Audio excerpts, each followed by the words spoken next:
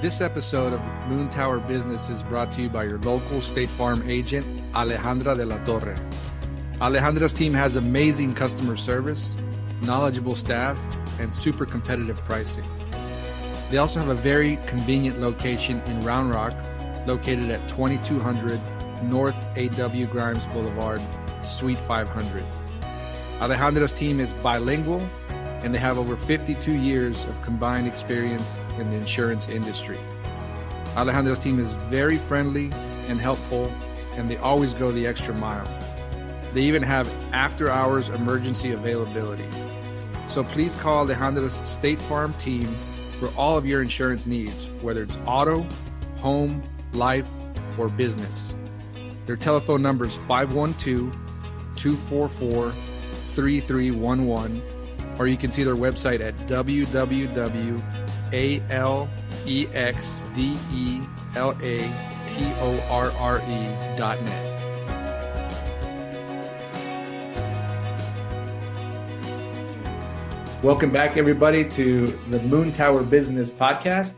This is your host, Joseph Obel, and today I'm speaking to Raj Venkatesan, who is the author of the AI Marketing Canvas. How are you, sir?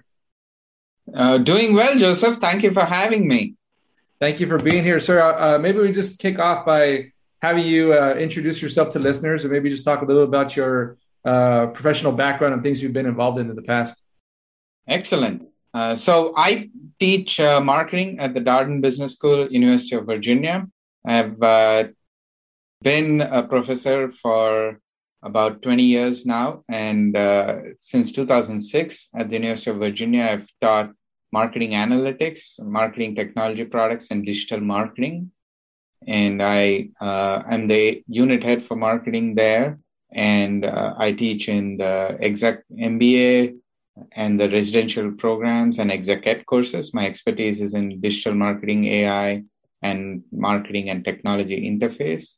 And that's where I've spent a lot of my time doing research on how technology affects marketing and how marketing can better leverage technology.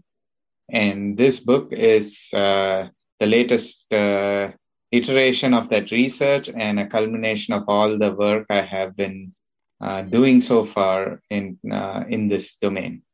Very interesting. So can you talk a little bit about your experience being a professor at the business school and kind of the how do you interact with students and kind of how do they feel about this subject generally? Oh, certainly. I think so.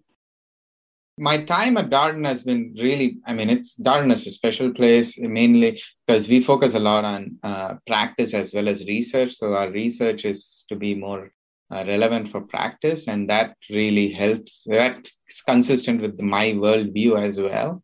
And at Darden, we teach the case method, which means we are every day looking at deeply into business and looking at case studies of companies. And in our classroom, the student plays the role of a protagonist, of the main decision maker. So it's a very decision-focused, active class discussion. And also we write a lot of case studies, and that's kind of like a precursor or also training ground for writing a book like that is more practice oriented. And so because the case studies give me a lot of exposure to companies, marketing leaders, the issues that are facing these leaders and the domain of marketing as such. So that gives you a nice view into how companies are operating, what are their challenges, what is on their minds. And the class discussions really help me understand from like the students as such, like how they approach these problems and the variety in which they approach these problems. And really, I get a lot out of my students because, they are more well-versed with what is going on every day as being part of the consumer group, as well as in their internships or they're working as product managers in different companies. It really gives me a sense about like a good bird's eye view about the industry and the domain. And that is, I cherish that a lot because I find it fortunate that as a professor, it allows me this like platform, or I'm in this place where I can interact with all these different groups of people. And that allows me to get an understanding of like in the industry as such. Right. And it's actually a very interesting time to be studying marketing and advertising and things of that nature, just because of all the different social media coming out right now. You know, when TikTok came out, Mm-hmm. I think a lot of people just kind of thought of it as a joke. And then it's interesting to see how a lot of professional companies, entrepreneurs are going to TikTok and using that as a form of marketing and advertising. It's something I kind of never saw coming in the beginning.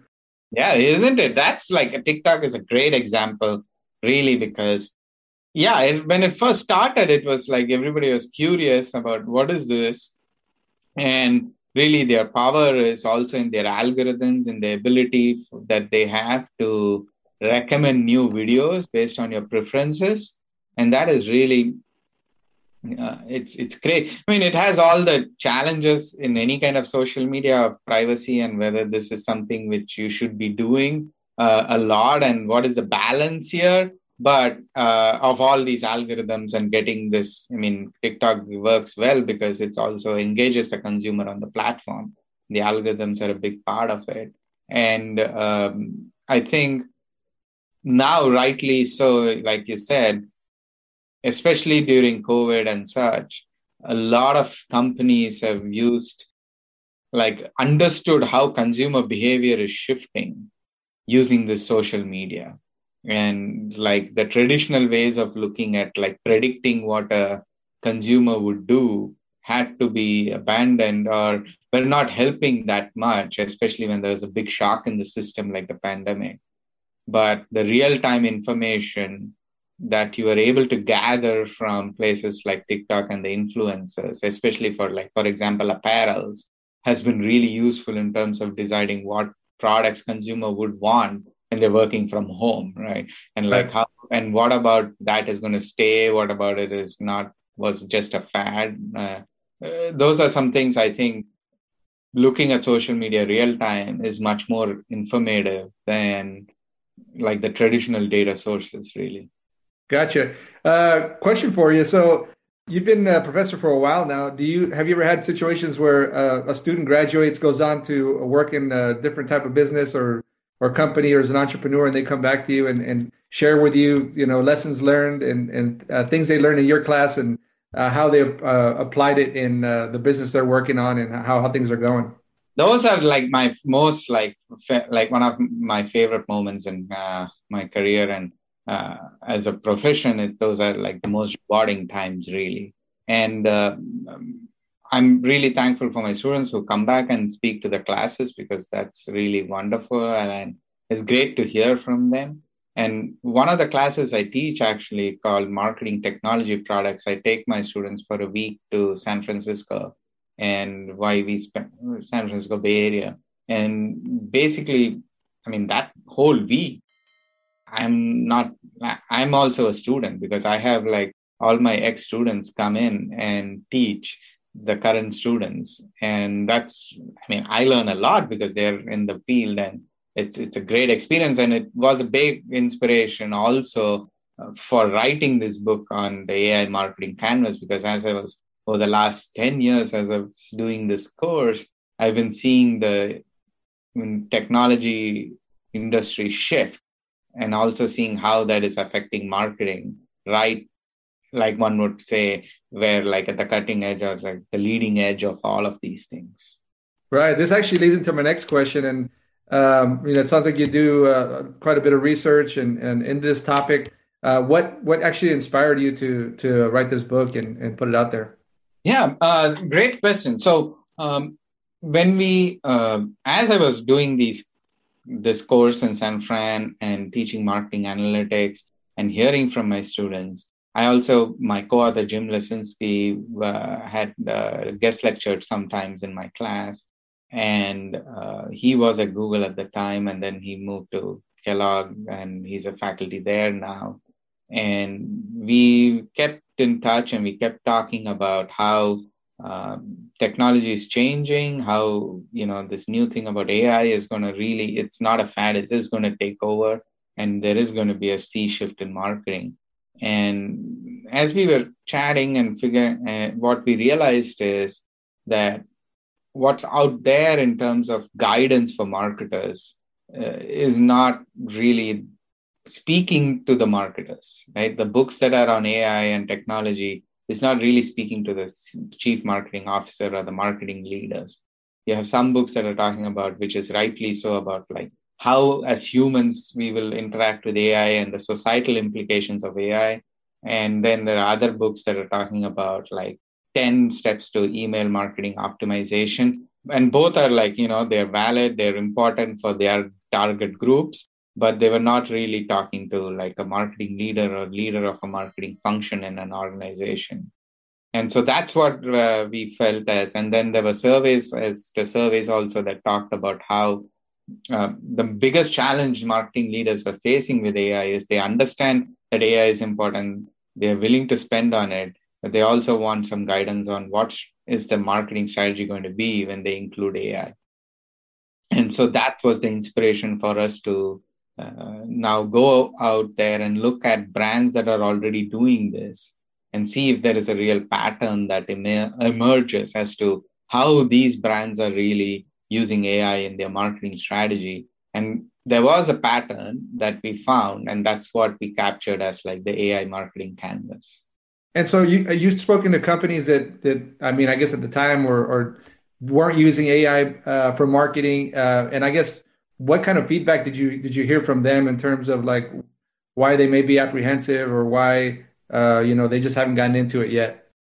I think we spoke to both companies who were really successful as well as some companies that were testing the waters at that time. And I think for us, and that really gets into like the first two stages, a lot of companies that were off the canvas, like the companies who were early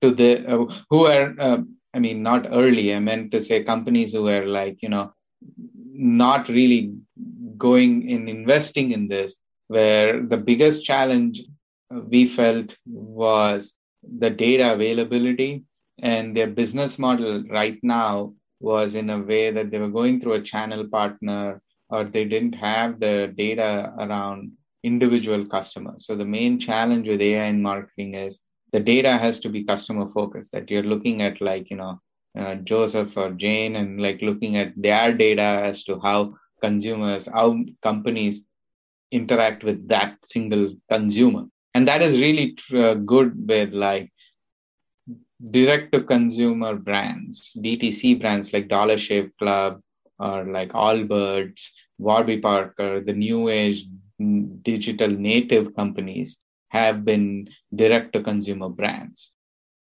But the traditional companies were not really all DTC brands. So that's what is the first thing, is to think about your business model.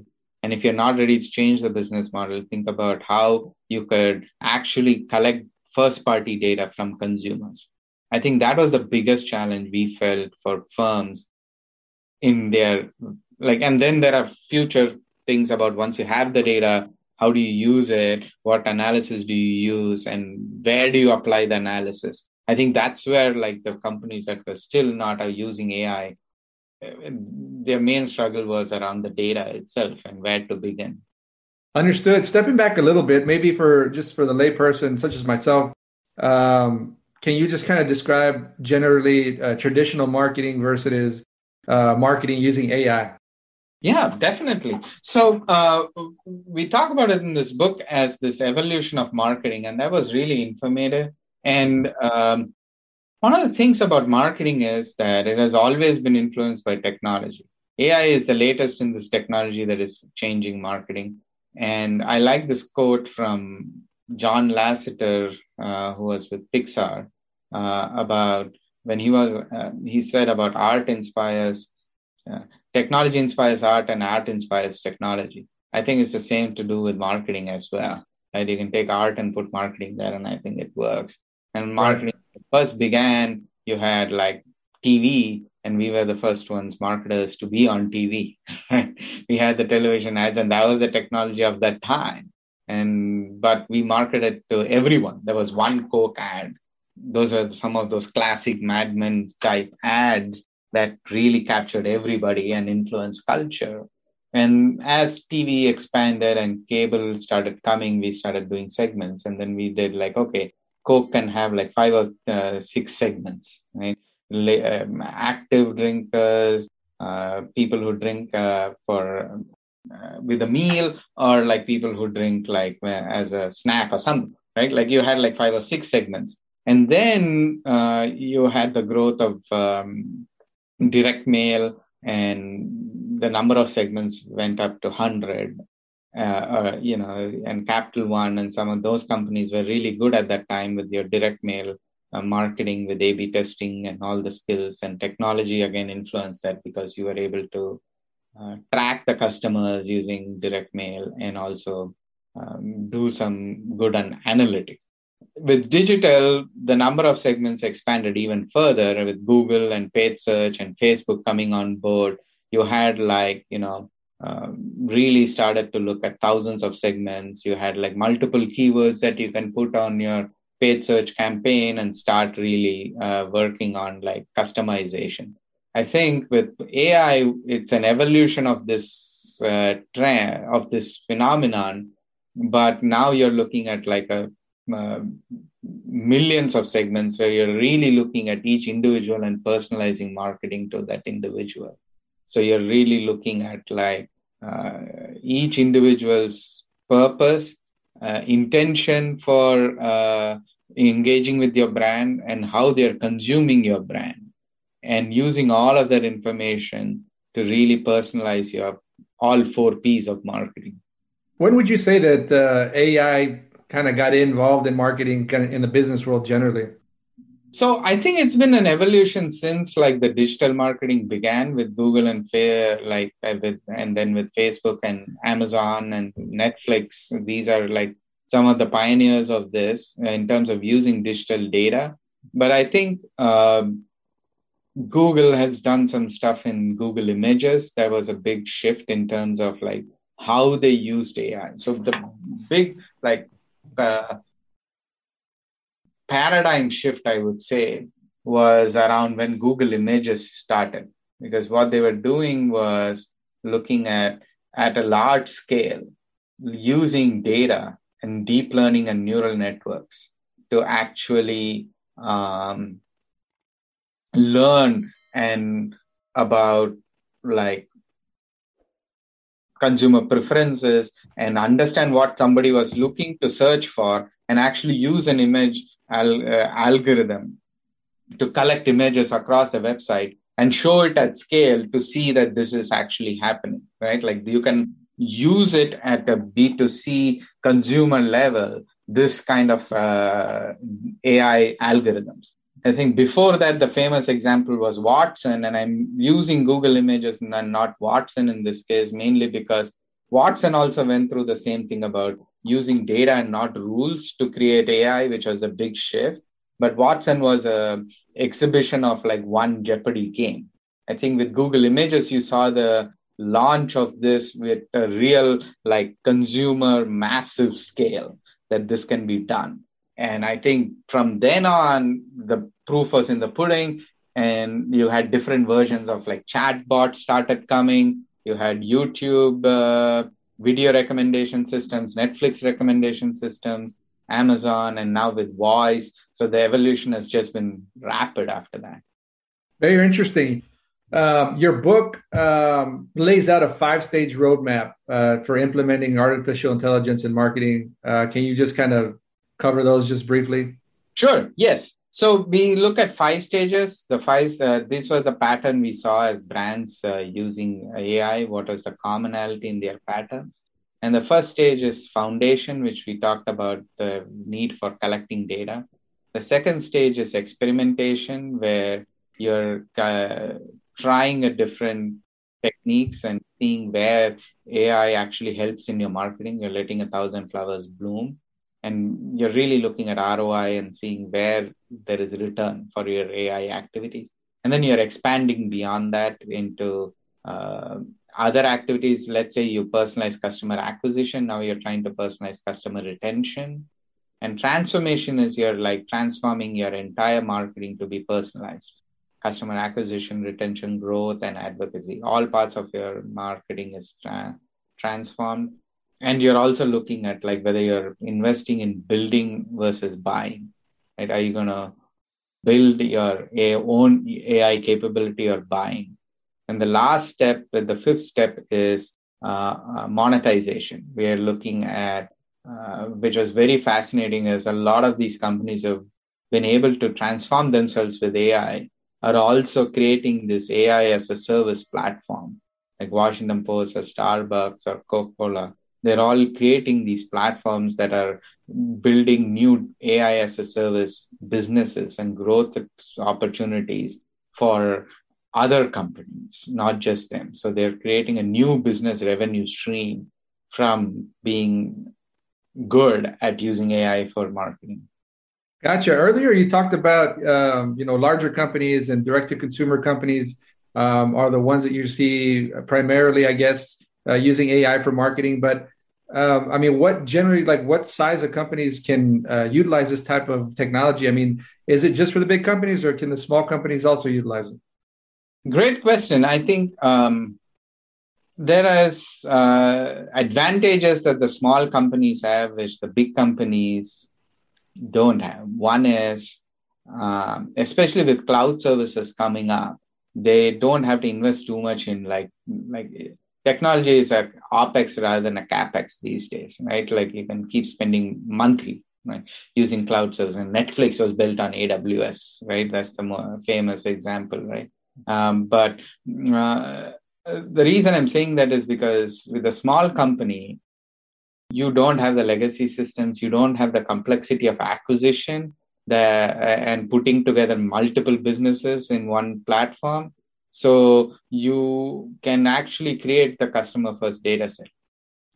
And so you have an advantage there over the legacy big industrial complexes because they've grown through acquisitions, and it's very difficult for them to connect those acquisitions and understand the same customer, how they're interacting with all those divisions, right?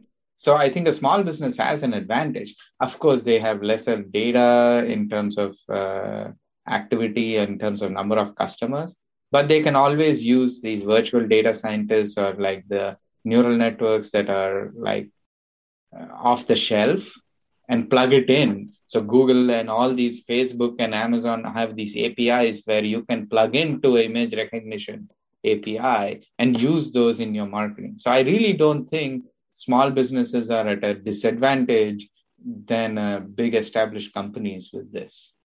Gotcha. You gave a really good example at the beginning of your book. You talked about how the Washington Post was acquired by Amazon or Jeff Bezos, I believe.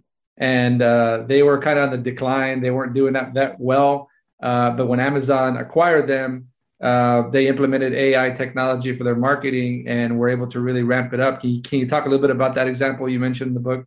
Yeah, so that's a really, we love that example because it really talks about how a traditional industry, traditional company really transformed itself because of AI.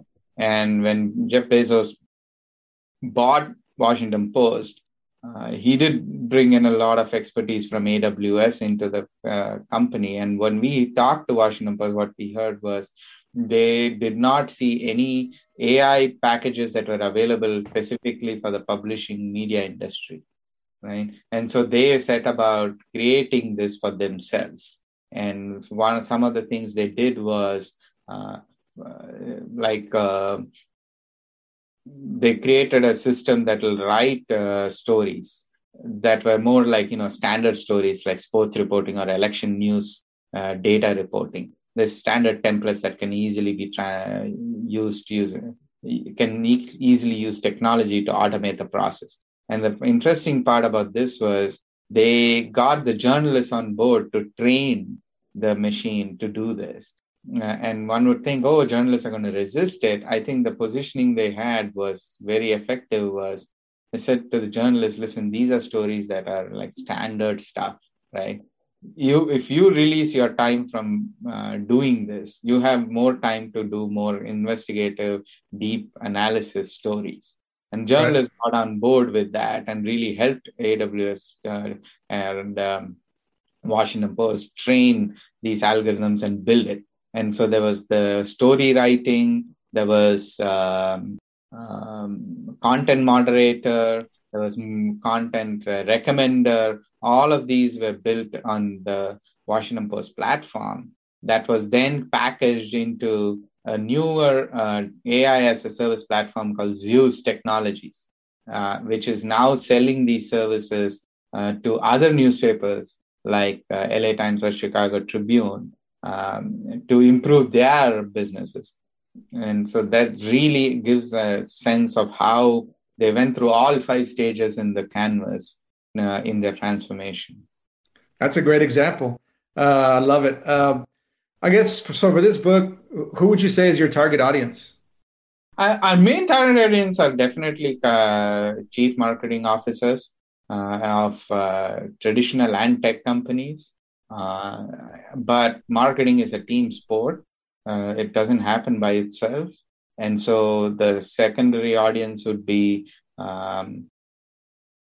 chief technology officers, chief data scientists, chief data officers, COOs, CFOs, because these are the main divisions marketing interacts with to deliver customer services.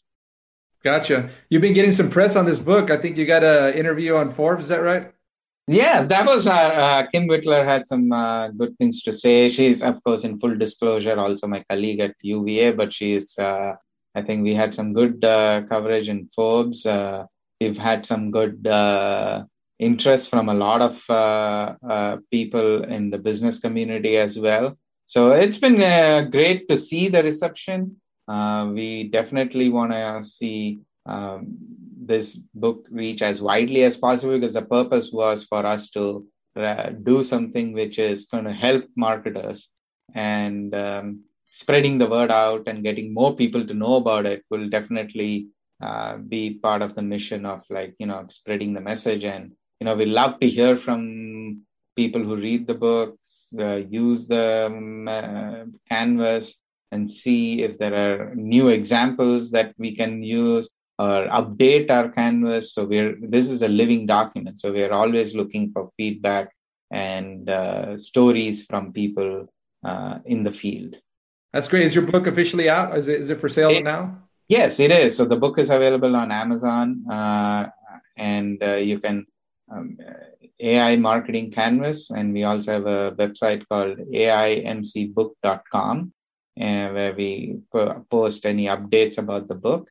And certainly would love to hear your thoughts and the readers' thoughts on what they think about the book. Very good. So for folks listening that want to learn more about you, about your book, how can they find you online?